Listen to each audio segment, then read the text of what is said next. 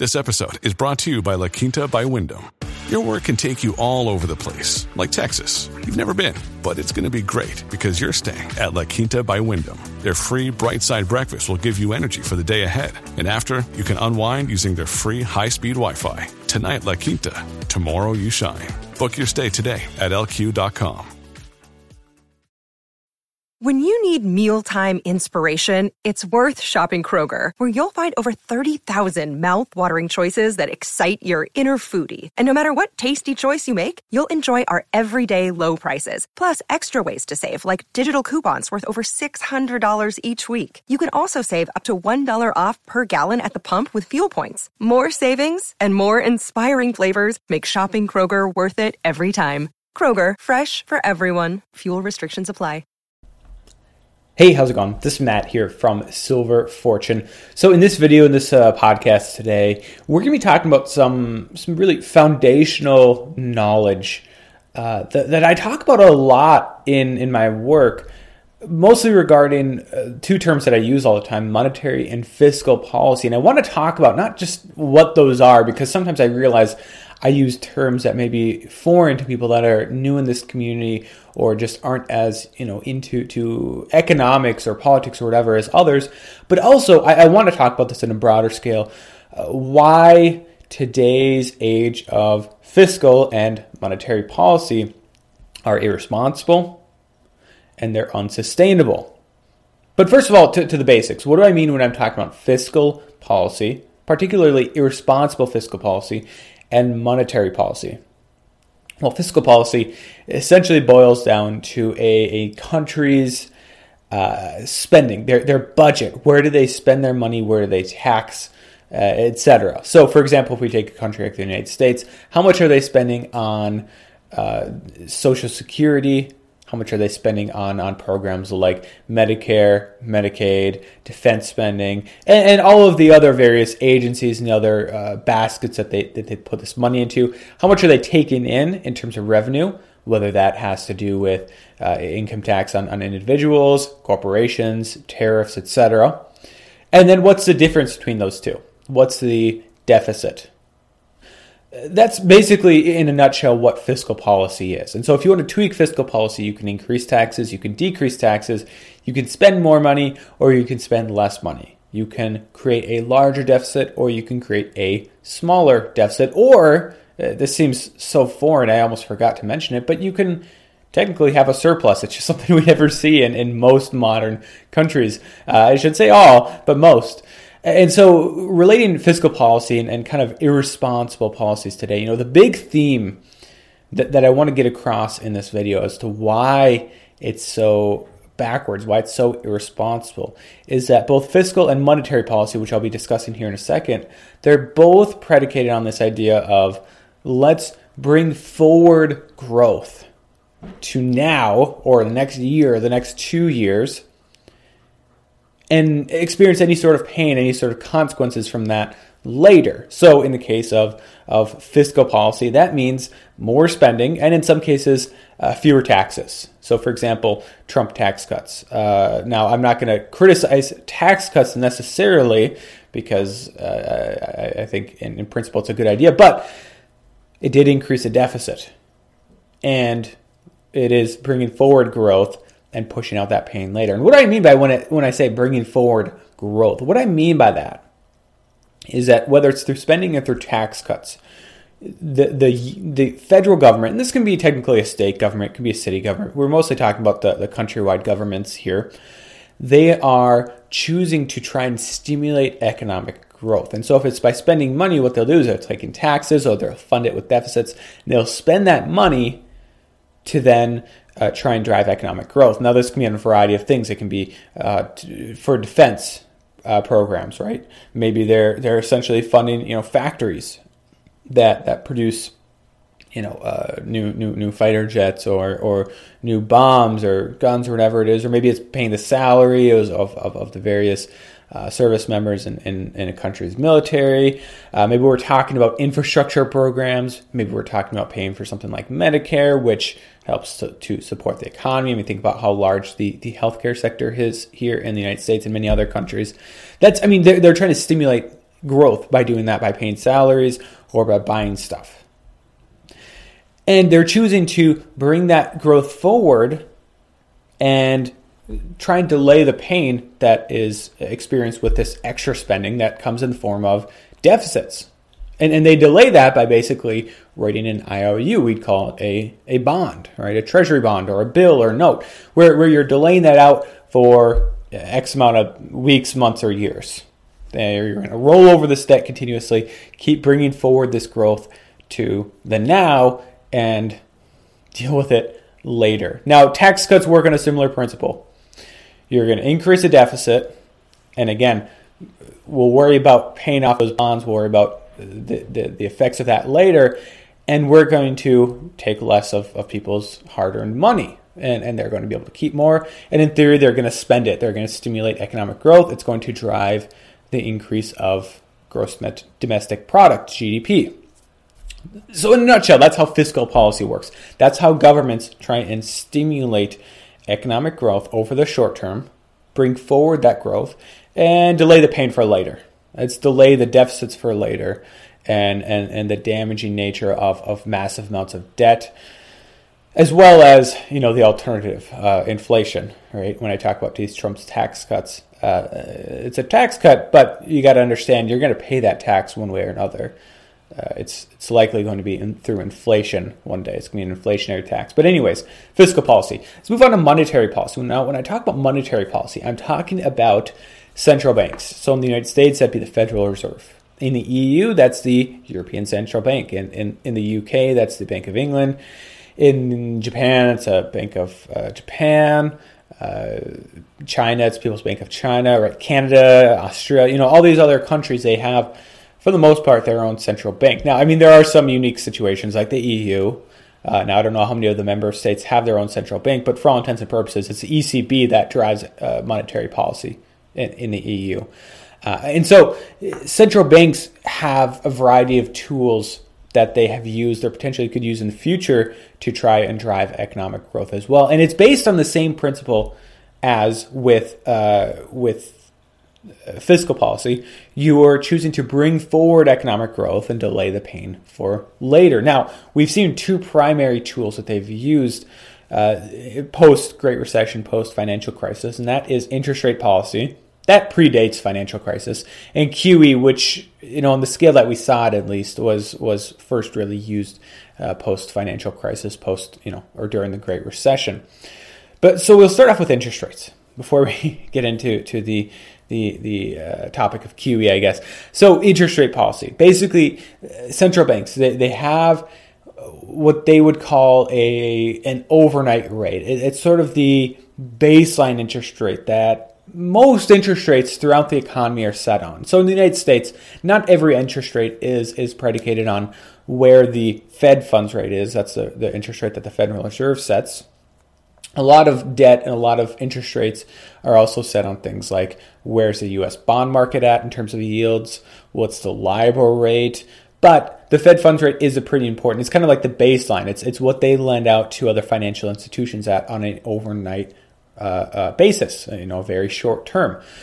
And so, it's a very important interest rate that can influence the entire economy. And the idea is that if you bring down interest rates, you're going to drive economic growth and, inflation, which, the Fed and central banks are always talking about, targeting a certain inflation level.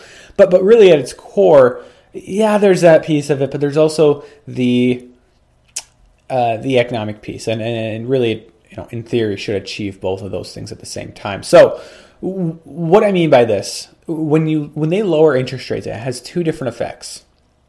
First of all, it has the effect on those that are seeking to take on additional debt to fund something. Now, this could be somebody taking out a car loan, a new home loan, or a mortgage. This could be a company taking on a new loan to build a new factory, to expand their production, or in some cases, buy back their own stock. That's, lower interest rates, that's what they're trying to do, is they're trying to stimulate more credit creation, more debt creation to drive economic growth. Because if you think about it, if you go out and you apply for a new credit card and you get X amount of dollars in your limit, you go out and spend that, well, you've driven economic growth. You've spent something. Now, over the long term, and this is where it comes to the delaying the pain thing, well, now you have a maxed out credit card and you have to pay that down at some point or else default on it. And when you have this at a countrywide or a worldwide level, because remember, interest rates have never really been this low, probably throughout human history, you got a bit of a problem. And that's kind of where we're at right now. They've brought forward this economic growth for years and years. And that's just one piece of it. The debt, the credit creation piece of it. The other piece of it is savings. Meaning those that choose to put their money in some sort of a savings account, a money market account, maybe CDs, certificate of deposits, invested in short-term treasury bonds, etc., at a relatively low yield, which in the past, 2, 3, 4, 5%, depending on what tool, what investment we're talking about, when they bring down their interest rate, all those interest rates come down with it. Which means there's less incentive to save in those savers, which in theory should be a good idea for an economy to save, for consumers to save money, corporations to save money. Instead, they're going out and spending that money. And on top of that, they're also taking out more and more debt. And so that's kind of the target of their interest rate policy. They're bringing forward economic growth, and they would say, inflation too. But what they don't always tell you is that they're also pushing out the pain, pushing out the problems off into the future, i.e. more and more debt. And, the other piece of this is also the inflationary piece, that lower interest rates can be inflationary, creating large amounts of inflation than central banks would like. Now, the other piece of their policy is quantitative easing. This is a little bit more difficult, I guess, to understand. People will call it quantitative. At Evernorth Health Services, we believe costs shouldn't get in the way of life-changing care, and we're doing everything in our power to make it possible. Behavioral health solutions that also keep your projections at their best? It's possible. Pharmacy benefits that benefit your bottom line? It's possible. Complex specialty care that cares about your ROI? It's possible. Because we're already doing it. All while saving businesses billions. That's Wonder made possible. Learn more at evernorth.com/wonder. The other piece of their policy is quantitative easing. This is a little bit more difficult, I guess, to understand. People will call it quantitative easing money printing, and then other people will come on shouting and say, no, it's not money printing. Well, it is, but it's not maybe money printing in the traditional sense of a central bank going out, and there's other types of money printing, I guess I should say, that may be reflected more in the broader economy, or maybe there's this idea out there that they're printing money and then they're just thrown into and that's not necessarily the case. Basically what they do is they printed money. They did print money. It's money printing. They bought a massive amount of assets off of large banks' balance sheets to increase liquidity and to ease monetary policy, or ease financial conditions, I should say, to encourage lending, as we were talking about earlier, and to basically also with kind of the goal of lowering interest rates, whether it's in the bond market or the broader economy. So they bought all these, they added them to their balance sheet, trillions of dollars worth. When we're talking about the Fed, Bank of Japan has done the same, ECB has done the same, Bank of England I think has done the same. That's what QE is. And again, it's kind of the same idea. It's just that central banks learned pretty quick in the last crisis that they only could lower interest rates so far. Now, that's not entirely true. They could have gone negative, and some did choose to go negative. The Fed did not. But even then, they only can go so negative in theory, or at least we hope. And so they had to have some other tool, and that was QE. Let's buy up all these bonds. Let's buy up all these mortgage-backed securities. That's primarily what they bought in the United States. Now, overseas, they buy other stuff, ETFs, basically equities, and things of that nature. But again, another tool of bringing forward economic growth over the short term and pushing out over the long term. And so in a nutshell, if somebody asks you, why is the Fed a problem, or why is what we're doing right now so unsustainable, or why is the debt, or why is modern monetary theory so unsustainable? You can tell them that basically what a country is choosing to do at the national level is to bring forward economic growth over the short term and to try and delay that pain as long as possible. And it gets pretty ridiculous after a while, right? You have a country like Japan, their central bank, they have, I think they're in a negative realm in terms of their base interest rate set by their central bank. Their balance sheet, I believe, is over 100% of their country's GDP. To put that in perspective, I mean, you think the U.S. is bad. The Fed's balance sheet, I think, just dropped back below $4 trillion. 100% of GDP would be, like 20-some trillion. And so, the Fed looks like a very hawkish central bank when you compare it to the Bank of Japan. But make no mistake, on the current path that we're on, this idea of let's keep trying to delay that pain. Let's keep interest rates low and lower and lower and lower. Let's keep up with these QE programs, expand them, etc. You are eventually going to end on the path of Japan. And ultimately, that pain is going to be experienced in one way or another. This pain of debt, of increasing debt at the national level and at the consumer level, corporate level as well, that debt is going to continue to drag on your economy. We're seeing that already in the United States. I mean, think of how good our economy would be if at those different levels, at the national level, at the state levels, the city levels, the corporate levels, and the consumer levels, if the debt was just 10% less than what it is right now, 20% less. Now, you got to understand that debt accumulation, it did drive economic growth during that time span. But had it not been created, consumers today, states, cities, corporations, and the national government would be less encumbered by that level of debt. They wouldn't have as much as far as debt payments. Their credit worthiness would be higher, et cetera, et cetera. There's a lot of benefits to not having as much debt on your balance sheet. But that doesn't necessarily mean that debt always needs to be paid, at least at the national level. What do I mean by that? Well, you're not only delaying the debt or delaying the pain to an eventual debt reckoning. The other option at the national level, and this is kind of where fiscal and monetary policy are kind of joined together, the other option is to never pay that debt and just keep racking up more and more debt. But to do that, you need a central bank or some money printing entity to help you out. And that's, I think, where the U.S. is eventually heading, higher and higher deficits.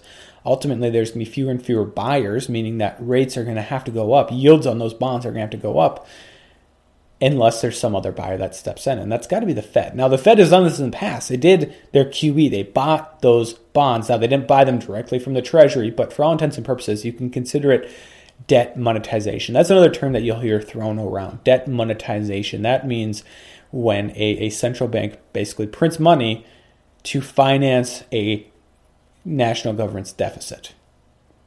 But I think what we're going to enter into here in the future is either a formal debt monetization, again, where the Fed says, never mind about the bonds and we'll just give you money to make up that deficit, or they're going to do basically what amounts to debt monetization, what they did last time around, and buy up all these bonds to try and increase demand in the market, take some of that supply off the market, and enable the government to continue to spend. But what's the problem with that? You may not have a traditional debt reckoning where you have a default, where you have all massive amounts of loss and growth and whatnot because of the level of that debt, and the expense of all the interest that you have paid on that debt. The other alternative is inflation, right? We're talking about debt monetization, printing money to fund the deficit. Well, we're talking trillions of dollars of money printing on a yearly basis, and that's going to be highly inflationary because that money is going directly into the system one way or another, and it's, again, not going to end well. The whole premise of central bank policy today in the United States and in many countries, I don't want to make a broad generalization and say all, but many, central bank and fiscal policy is to bring forward economic growth indefinitely and hope that we never have to deal with consequences in the future. But you only can stretch these rules so far, and eventually it's going to snap back pretty violently. I would say it's akin to, if we can make the comparison to your own finances. This would be like if you got a payday, this upcoming Friday. Okay, you pay off all your normal bills, but you still have bills over the next 2 weeks that you have to pay, whether it's food, whether it's gas, or just other bills that haven't arrived yet. But instead of choosing to buy those this upcoming weekend, you choose to spend the rest of your paycheck. Well, you got a problem. Okay, now you got about $1,000 plus of obligations, we'll say. Doesn't matter the amount, but let's just say you have $1,000 of obligations over the next 2 weeks, and you have no money to do that. Well, you go out and buy a credit card. You apply for a credit card. You take out a credit card, and now you can use that to pay off your obligations. Now, you got that debt. You're carrying that debt at a pretty high interest rate, but you were able to, I guess, have more fun or consume more or whatever you spent that money on over the weekend, and you push out the pain a little further because now that debt, you don't have to worry about that for another month, and then you can just make minimum payment on it for a while. And this goes on for a couple more months. You keep racking up. You max out one credit card, you take out another credit card. You keep going at this until ultimately they say, no, we're not going to give you any more credit because you're maxing out and you're barely making the minimum payments. Now you got a problem. So you pawn off some stuff, you get enough money, and you go out and you somewhere in the black market or something, you go and find a counterfeiting machine, a really high tech one, right? Or maybe you're just going to print $1 bills and they never check those, and that's your plan. I don't know. But let's say you go out and buy a counterfeiting machine and you start counterfeiting money. Well, great. Now you can pay off all those credit card bills if people don't notice that you have a mysterious form of cash flow. You can have more fun. You can consume more. You can pay your bills. Great. Well, until the feds catch up to you. And then it's really game over, right? Like, never mind bankruptcy, never mind losing your house or whatever. You're likely heading to jail. Okay? Except we're talking about this at the national level, right? We get to that same point, except once the Fed starts counterfeiting money, well, there's not any repercussions. I mean, they are the Federal Reserve. They have that power. They've been given that power to have control over the creation of the nation's money supply. So what happens then? Well, they're not going to jail, right, for counterfeiting, but that doesn't mean that they're off the hook. That doesn't mean the rest of us are off the hook. And that's a real dangerous thing about this, is it's not just one individual person kind of ruining their own lives. No, the Fed is doing this to the whole economy. And of course, the end result of that is going to be inflation, because we're not just talking somebody cranking out $50,000 out of their basement with their counterfeiting machine. We're talking trillions and trillions. We're talking about no end in sight. We're talking about countries across the globe realizing, that Fed has gone off the deep end. There's no notion of sustainability in terms of their monetary policy. There's no coming back from this QE infinity or zero or negative interest rate policy. We're going to start ditching the dollar. Slowly, maybe, but surely. We're going to reduce our dollar reserves. We're going to sell off our bonds. And it doesn't mean it's going to be all of them or anything like that. And don't get me wrong, the same thing's going to happen in China and Japan and the EU likely. Maybe not all those places at the same time, but they all kind of operate on the same rules, and they currently operate on the same technique to try and achieve economic growth. But it's going to happen eventually. And that's ultimately when, whatever term you want to use, the all that growth that you've brought forward, you're going to be able to bring forward smaller and smaller amounts of growth using larger and larger amounts of stimulus, and eventually that pain is going to arrive either in a debt reckoning, especially at like the consumer level or the corporate level, and at the national level, because of the money printing, that the printing press, it's going to be a inflationary reckoning, right? And you can call it debt reckoning because that's basically what it is, but it's going to be inflationary rather than a deflationary or deleveraging type of event. So that's what's coming. I hope this has been helpful to you guys. I want to make this a little bit more educational, expand on what I'm talking about here when I say monetary and fiscal policy, especially in an irresponsible sense, and talk about why this is unsustainable. I mean, think about how long this has been going on. There are people out there saying that you can do this indefinitely, and they're not wrong that you can do it indefinitely in the sense that, the U.S. government never needs to default on their debt, but there's going to be a lot of pain associated with that in the inflationary sense. So I hope you enjoyed this. I hope this has been helpful to you guys. As always, if you have an idea for a future video or podcast, leave it down below in the comment section. I'd be happy to do it if it's, a halfway decent idea. You guys are smart. I'm sure you guys have some great ideas. So let me know down below in the comment section. As always, I'd like to thank you guys from the bottom of my heart for watching this video, listening to this podcast, and God bless.